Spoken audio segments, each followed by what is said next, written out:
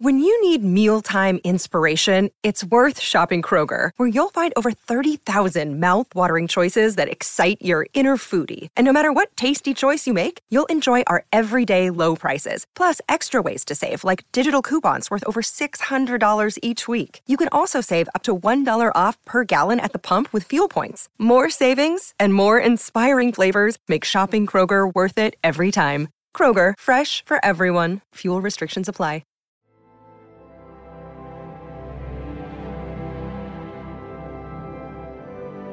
You have fallen into Event Horizon with John Michael Gaudier.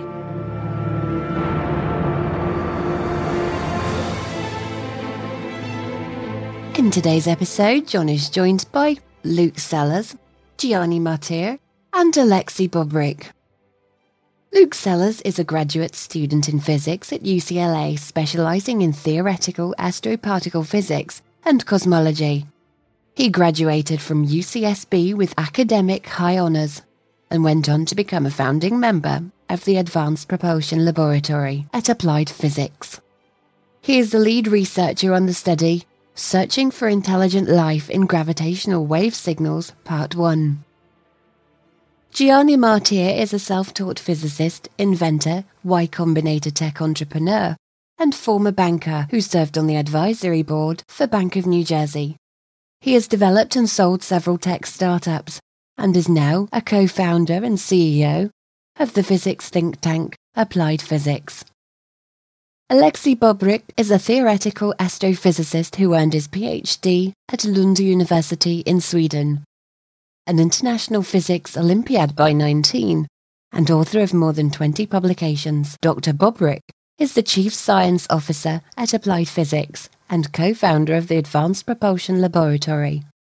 Together with Gianni, he co-authored the earlier covered paper Introducing Physical Warp Drives, which laid the foundation for building practical warp drives, which are consistent with the laws of physics. Remember to subscribe to Event Horizon so you never miss an episode. Gianni, Luke, and Alexey, welcome to the program.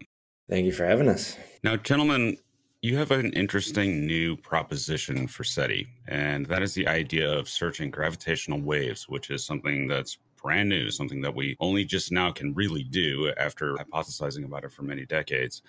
Now we can look for the possibility of the movement of giant megastructure starships. Could you give us an overview of what that would look like, a huge mass starship? Yeah, so basically the idea behind the study is that the SETI searches have been going on for decades, and they've primarily involved these electromagnetic searches, mostly for radio waves and that sort of thing. But as it so happens, since 2016, we've been taking a plethora of data, not to do with electromagnetic signals, but to do with gravitational waves. As all of you know, I'm sure, we built the gravitational wave interferometers starting back in 2000. They went online in 2016. Mostly to look for astrophysical sources, so black holes colliding into each other, that sort of thing. But in principle, these detectors can detect anything that's massive and accelerating. So amongst that catalog of potential candidates, we propose that we should also be searching for things that are occurring not naturally, but artificially, which would include these sorts of megastructures that you're alluding to. You don't find if you don't look. And it's sort of an interesting idea, though, the idea of creating such a gigantic type of starship that could carry presumably millions of occupants, something like that, or more, larger than Earth, bigger capacity than that. But why not? Physics doesn't prohibit the construction of such a thing, right? Yeah, exactly. There's no laws of physics prohibiting the objects that we're looking for. The parameter space that we were analyzing in the paper that we recently put out there ranges from objects ranging from around a moon mass to a Jupiter mass. So any megastructure that involves those sorts of masses are things that we would be able to see out to.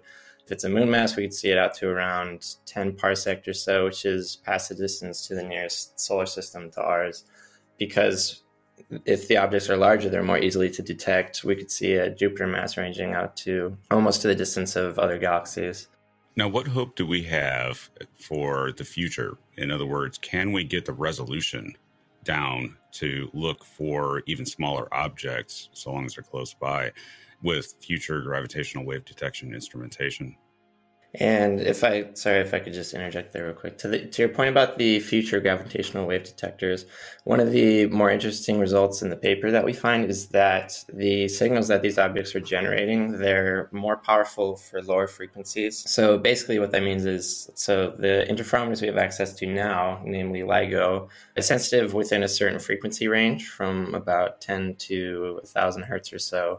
But there are future gravitational wave detectors that are going to be more geared towards these lower frequency ranges where these objects are, or the signals that are generated by these objects are more powerful. So in that sense, once these future detectors are built, we'll be more sensitive to these objects as well. Do you think we're entering an age where we might encounter things like a wow signal in gravitational waves? In other words, seeing something that we don't know what it is. And if such a thing did come through that was a mystery, would we even catch it with the software that we're using to filter the data? Yeah, and like I was alluding to earlier, I mean, these interferometers were built to measure a pretty particular source. They were geared towards measuring these colliding black holes. In the literature, they're called binary black hole mergers. But as I said earlier, anything that accelerates and is massive is going to be fair game for being detected. So really, there's a very wide array of things we could potentially see with these detectors. It's pretty much up to our imagination of what we could search for. This could include things that are moving under some sort of rocket propulsion mechanism. It could be, some sort of warp drive mechanism that Gianni just mentioned. It could be, some remnant from the Big Bang that might be really interesting from a fundamental physics point of view. So really the catalog of things we could potentially see is not very limited. It could be a very wide range of things, which is what we think makes it so exciting. If I may add, one of the the paper got quite a lot of press coverage, and so in press somebody expressed the idea that it might be like a sign of Death Star, from Star Wars. And it's actually fun because LIGO actually manages to put limits on how many Death Stars can there be in our own galaxy, right? And so and in the future when the new detectors are built, we can say how many of them are in any galaxy, like in galaxies far, far away too. So it's actually quite exciting, I find. Exciting in one way, but in another way, finding something like that, a nickel Dyson beam or something that mimics the sci-fi idea of a Death Star, all of a sudden there's somebody in your galaxy that can obliterate a planet if they want. So it might not be it'll be exciting, but it might not be that comforting ultimately. And that's one of the things that captivates my own mind is, so you say you see something anomalous and you're like, this kind of looks like it could be a giant Rama ship, as you guys put it in the paper. But it could also be something else. But whatever it is, it appears to be due to the activities of an alien civilization. And I think that's really where the real excitement comes, is when you don't know what they're doing, right? Yeah, exactly. And I suppose if it's a Death Star, it's all the more reason to start looking, just in case. Yeah, so one of the main things that our paper really points out that, SETI and LIGO should really be best friends. Because when you think about it, we already have the equipment, LIGO's already there. We concluded these experiments in 2015 and 2016.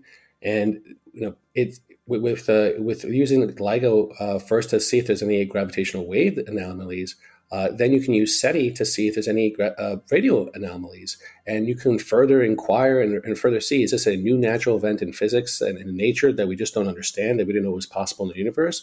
Or is this possibly an advanced civilization? So because you have a gravitational wave anomaly doesn't necessarily mean you found ET. So teaming up with radio waves and gravitational waves, I really think it's a perfect marriage. And it's already there. And in terms of the expense, it's just analyzing the data, and the data is already there. So it's just to really now building the machine learning software and tools, and that's where we're really focusing here at Applied Physics to really analyze the data at an efficient rate and effectively, because of course it's very noisy, and these signals are very minor. So it's really clearing the noise and really working effectively from there. Right, I was sorry if I could just add on to that real quick. And kind of along the lines of what Gianni was saying, the fortunate coincidence is, these detectors have already been built and they're building bigger and better ones in the future. Not even for the purposes that we're talking about, but also for, the concerns of the fundamental physics community. Like they want to see signals produced in and around the time of the Big Bang and that sort of thing. So, artillery for our ability to do more and more sophisticated searches of the type that we propose is coming, even if it's not necessarily geared towards the particular use case that we're suggesting. So it's kind of a fortunate circumstance that, you know, what we have in mind and what the fundamental physics community is going for are pretty symbiotic in that case. Now, does this provide us, and anyone feel free to answer this, does this provide us a potential probe into studying the nature of dark matter through its gravitational interactions? Yeah, I can comment on that a little bit. I'm not entirely familiar with the literature, but there are definitely quite a few sources that are sort of brainstorming the potential things that you could see with the next generation of gravitational wave detectors. So not just LIGO, but the future generation, including LISA, Desigo, Tianquin, that sort of thing. And amongst them are definitely dark matter candidates. Like, for example, I think in the early universe scenarios, which those sorts of detectors would be probing, there are potential dark matter formation mechanisms that people would be interested in observing and that sort of thing. So that kind of goes into what I was saying earlier about, you know, this technology being of equal interest to the SETI community, as you guys say, but also the fundamental physics community, because, you know, they can answer questions about both SETI questions and fundamental physics questions involving dark matter, like you say, but also dark energy and things like that. So in that sense, it's really exciting on two fronts, really. Now, say you get a candidate for a Ramacraft, huge spacecraft. What could we determine from the characteristics and the signal of, can we tell how fast it's moving, and can we tell from what direction it's moving and where it's going? Yeah, so these are all questions that can be potentially answered by the detector where the signal is registered. So right now, when LIGO detects a black hole merger, for example, they can tell to a pretty substantial degree what direction it's coming from based on the fact that we have multiple LIGO type detectors. So we have two LIGO detectors that are one's in Washington, one's in Louisiana. And then we also have the Virgo detector, which is in Italy, and Kagro, which is in Japan. So because we have multiple detectors, that allows us to kind of gauge what direction these signals are coming from. So to answer your question, whether or not the signal is measured by the current interferometers, the ones I just mentioned, or the future ones like LISA or Desigo, the Big Bang Observer, etc., there would be mechanisms in place that would allow us to measure like the direction and where it's coming from, for sure. In terms of what other aspects you could determine from the signal, so that all comes down to how the parameters of the trajectory of the object contribute to the signal. So, for example, the signal that you get is going to be dependent on the mass, for example, the change in velocity, the distance to the object, etc. So you may very well be able to differentiate all of those parameters, or you may be able to, for example, know like what sort of combination of mass and change velocity is present. But basically, further differentiation is going to require more detectors, most likely. Could you send a message? In other words, say a standard, like what we would look for in radio SETI. Could you use such an object to send a gravitational wave message, you know, a contact message?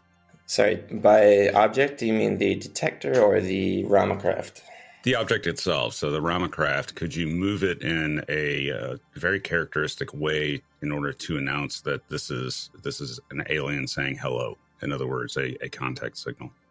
Yeah, absolutely. So what you're talking about in the literature is usually referred to as a gravitational wave beacon. So it's pretty much exactly what you say. Basically, a device that's intentionally geared to create a signal that's observable far away. And if you are going to do that, then using a gravitational wave as opposed to, for example, electromagnetic wave is a reasonable thing to do because, for example, gravitational waves don't really collide much with things as they travel through the cosmos, whereas EM waves definitely do. They pass through objects much more easily, basically, is the point there. What object would you use to make such a beacon? Basically, anything, like I said earlier, anything that's massive and accelerating is what you'd want to use. So if you wanted to make the largest signal you would want the largest mass possible. So, I mean, that very well could end up being some sort of moon scale mass or Jupiter mass or something like that. Although I might maybe add that, you know, like, so sending a gravitational wave signal like that is possible, but it's also very hard. So it's an effort comparable to like on Earth, like, you know, you could send a SMS, but you could also launch a rocket and send an equal, value signal. So like, how to say? I mean, it's like it's comparable in complexity. So like launch a rocket versus just send an SMS, right? So there too, right? So it's sending a ship that accelerates to the speed of light almost, and then decelerates. It's very hard. So I mean, but it's possible. Yeah, it's that's a very fair point. Though I suppose if you're trying to send signals over the scale of like parsec or kiloparsec distances, then the options that you have of something that would reach that far might be limited. So it could be the case. Yeah, so maybe there's a sweet spot for how far it can be sent best. Yeah. But even if it's just within your galaxy, it might be worth doing, especially if you're a civilization that has effectively unlimited resources and you're a Kardashev type 2 or type 3 civilization that can move stars and do things like that. Well, this suddenly becomes viable. It'd be hard for us to do, but not somebody that's a billion years older, Yeah. But it's super cool. Yeah. Yeah. Sorry. Yeah, for all we know, it might be the equivalent of sending a iMessage, as Alexey was talking about. Yeah, you can also kind of get in touch with everybody in the galaxy who can detect gravitational waves, which is like a very good filter for like developed civilizations, right? So it's actually quite an intelligent way to search for intelligent life. Yeah, it's a way to get to the cool kids club in the universe. Yeah. You weed out the radio riffraff and you look for the people that can really do something. Exactly. And very confirming, because if you get a gravitational wave signal and they swing a radio telescope and pick up some narrowband signal emanating from the same place, then you've got a pretty good idea that you're seeing an alien civilization. So it actually would serve to confirm it, right? Yeah, it's super valuable to have multiple ways to confirm the occurrence of some phenomena. So if you can measure something with electromagnetic waves and then see that the same thing is being told by the gravitational wave story, then that's the perfect scenario, really. So more data is always better. Now, could you search combinations? In other words, could you have a mixed bag where you see a gravitational wave signal, so you turn the radio telescope to it, you see a radio signal, and maybe even a visual signal, and taken as a whole, all three of them together, could you find some sort of message using multiple mediums? Well, this is actually the promise of the multi-messenger astronomy. So astronomers have been trying to detect neutron star mergers or black hole mergers through a variety of ways, like optical, X-rays, gamma rays, and gravitational waves. And the whole community has been extremely excited about it. So, I guess maybe it's we're talking about maybe something like multi-messenger SETI, which actually would be just as exciting and as informative. And useful, because one thing that's always bothered me about SETI is that, maybe aliens don't put all of their eggs in one basket because that lowers the chances of being detected. So if you really want to be seen, send it out on multiple channels that are complementary and build your message that way and try to communicate, some science message, a description of the hydrogen atom or something that alien scientists that they're trying to contact might be able to decipher. And then that's the real way of sending messages in the universe, is trying to make some kind of universality that everybody understands, which is a big trick because, how do you talk to an alien? In this, though, with gravitational waves, are there limitations on what you could do? In other words, yes, you can send out a message that's very likely going to propagate and not be interfered with. But at the same time, do you have the nuance that you have with radio? And is this going to be as complex as the radio spectrum is? Alexey could probably speak to that a bit, but... Or I can rephrase it. Can you actually send data this way as efficiently as you could with a radio signal, a satellite downlink or something? The signals are generated by different physical mechanisms, but they're essentially the same thing. They're both just one-dimensional pieces of data. So, you could have a sine wave, you could have whatever, you could have some envelope AM modulated type thing. You could really have whatever you like, or whatever you might have in the AM case. Whether or not it would be more difficult to generate in the gravitational case very well could be the case. Like to what Alexey was saying, it's obviously easier to send a text message than to, generate the equivalent text message with some sort of gravitating body. But in theory, they're essentially the same thing. So, well, there's one thing though. So, if you try to send a radio wave through the galaxy, there's a lot of interstellar gas in the galaxy and plasma that attenuates and basically, absorbs the radio waves. They cannot actually travel too far. And gravitational waves do not care about that, so that's a big benefit in that. So I mean, we cannot really see very, very far in the galactic disk through radio because of this intergalactic plasma, interstellar plasma, sorry. Yeah, that's another important point. So what Alexey is saying, another way to quantify that is that sort of the best reach for SETI electromagnetic searches right now range up to around 10,000 stars or so, but for what we were looking at in the paper, we could see the objects that we discussed up to I don't even know how to express the number, but 10 to the 11 stars or something like that. Pretty much most, if not all, stars in our galaxy. So it's 100 billion. Quite the boost in range. Granted, it's for more extreme objects, but to have that complement, we think is going to be really valuable. And there was yet another thing, right? So with SETI or with radio, you have to really know where to look for, because in radio, you just have a little beam into which you have to point your telescope, and then you maybe can detect something. In contrast to that, gravitational wave observatories can see all the sky at once, and they operate continuously, and they don't have to even be distracted from their operations of science, from their science goals and such. So that is an advantage for gravitational wave communication. You don't have to look at all small patches of the sky with radio telescopes. You can just get all at once. Yeah, that's a big concern in SETI is, we're talking about things like PanoSETI and this idea of all sky surveys and things like that, but you've already got that with gravitational waves, and you're just searching for data that's already been taken for science purposes. So it's sort of low-hanging fruit. I would also point out that while it may seem a huge undertaking to create a giant megastructure with a massive Jupiter, it also has to be said that nature already does this for us. It creates planets and black holes and neutron stars and all this stuff. So we already have the objects needed to create the signals. We merely have to arrange them. So do you anticipate that another avenue of this might be searching for really weird juxtapositions of black holes, black holes arranged in a Klemper's rosette or something like that, that in itself signifies, without the need for spacecraft, it in itself signifies an astroengineering project by an alien civilization? Well, there are studies a bit like that search for unusually looking stars that could have signature of Dyson spheres built around them, for example, that dim periodically in a weird pattern or something. And that's also a useful way to search for mega technology. Yeah, like I was saying earlier, the catalog is pretty much up to anything that is massive and accelerating. So all these sorts of contraptions that you're mentioning are fair game for detection. For example, there's another study that was published, I'm not sure how long ago, but it basically involved a Jupiter-sized mass that's orbiting the black hole at the center of our galaxy, Sagittarius A. And the study basically showed that such an orbiting mass would be detectable by LISA once LISA is constructed. So pretty much any sort of orientation of these sorts of bodies is going to be detectable. Granted, searching for them is doing the data analysis to search for all these sorts of different signals might end up being fairly computationally costly, and you might think that you'd have to sort of pick and choose what you want to search for, because at the moment, the way that these gravitational wave searches work is that you have to sort of apply these filters for every data set at every time you go through it, so they can take quite a while. But what might augment that is if you sort of front load the computational cost by training a neural network to search for all these sorts of signals.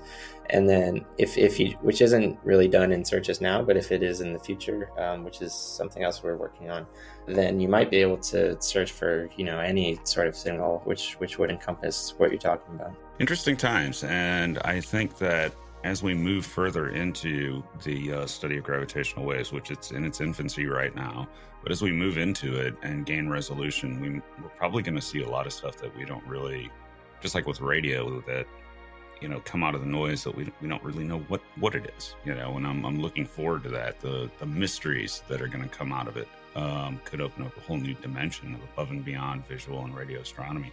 Gentlemen, thank you for joining us today, and I look forward to your next paper, and I hope you all come back. Absolutely. Thanks for having us. Thanks for listening. I am futurist and science fiction author. Wrong channel. No, it's not. Thanks for listening. I am futurist and science fiction author John Michael Gauthier, currently hosting Event Horizon and wondering where Anna actually came from. One day I had a tablet computer, the next I had a boss. Very disturbing. And be sure...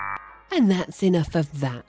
YouTuber forever! Like, subscribe, and hit the bell! Sell out. What?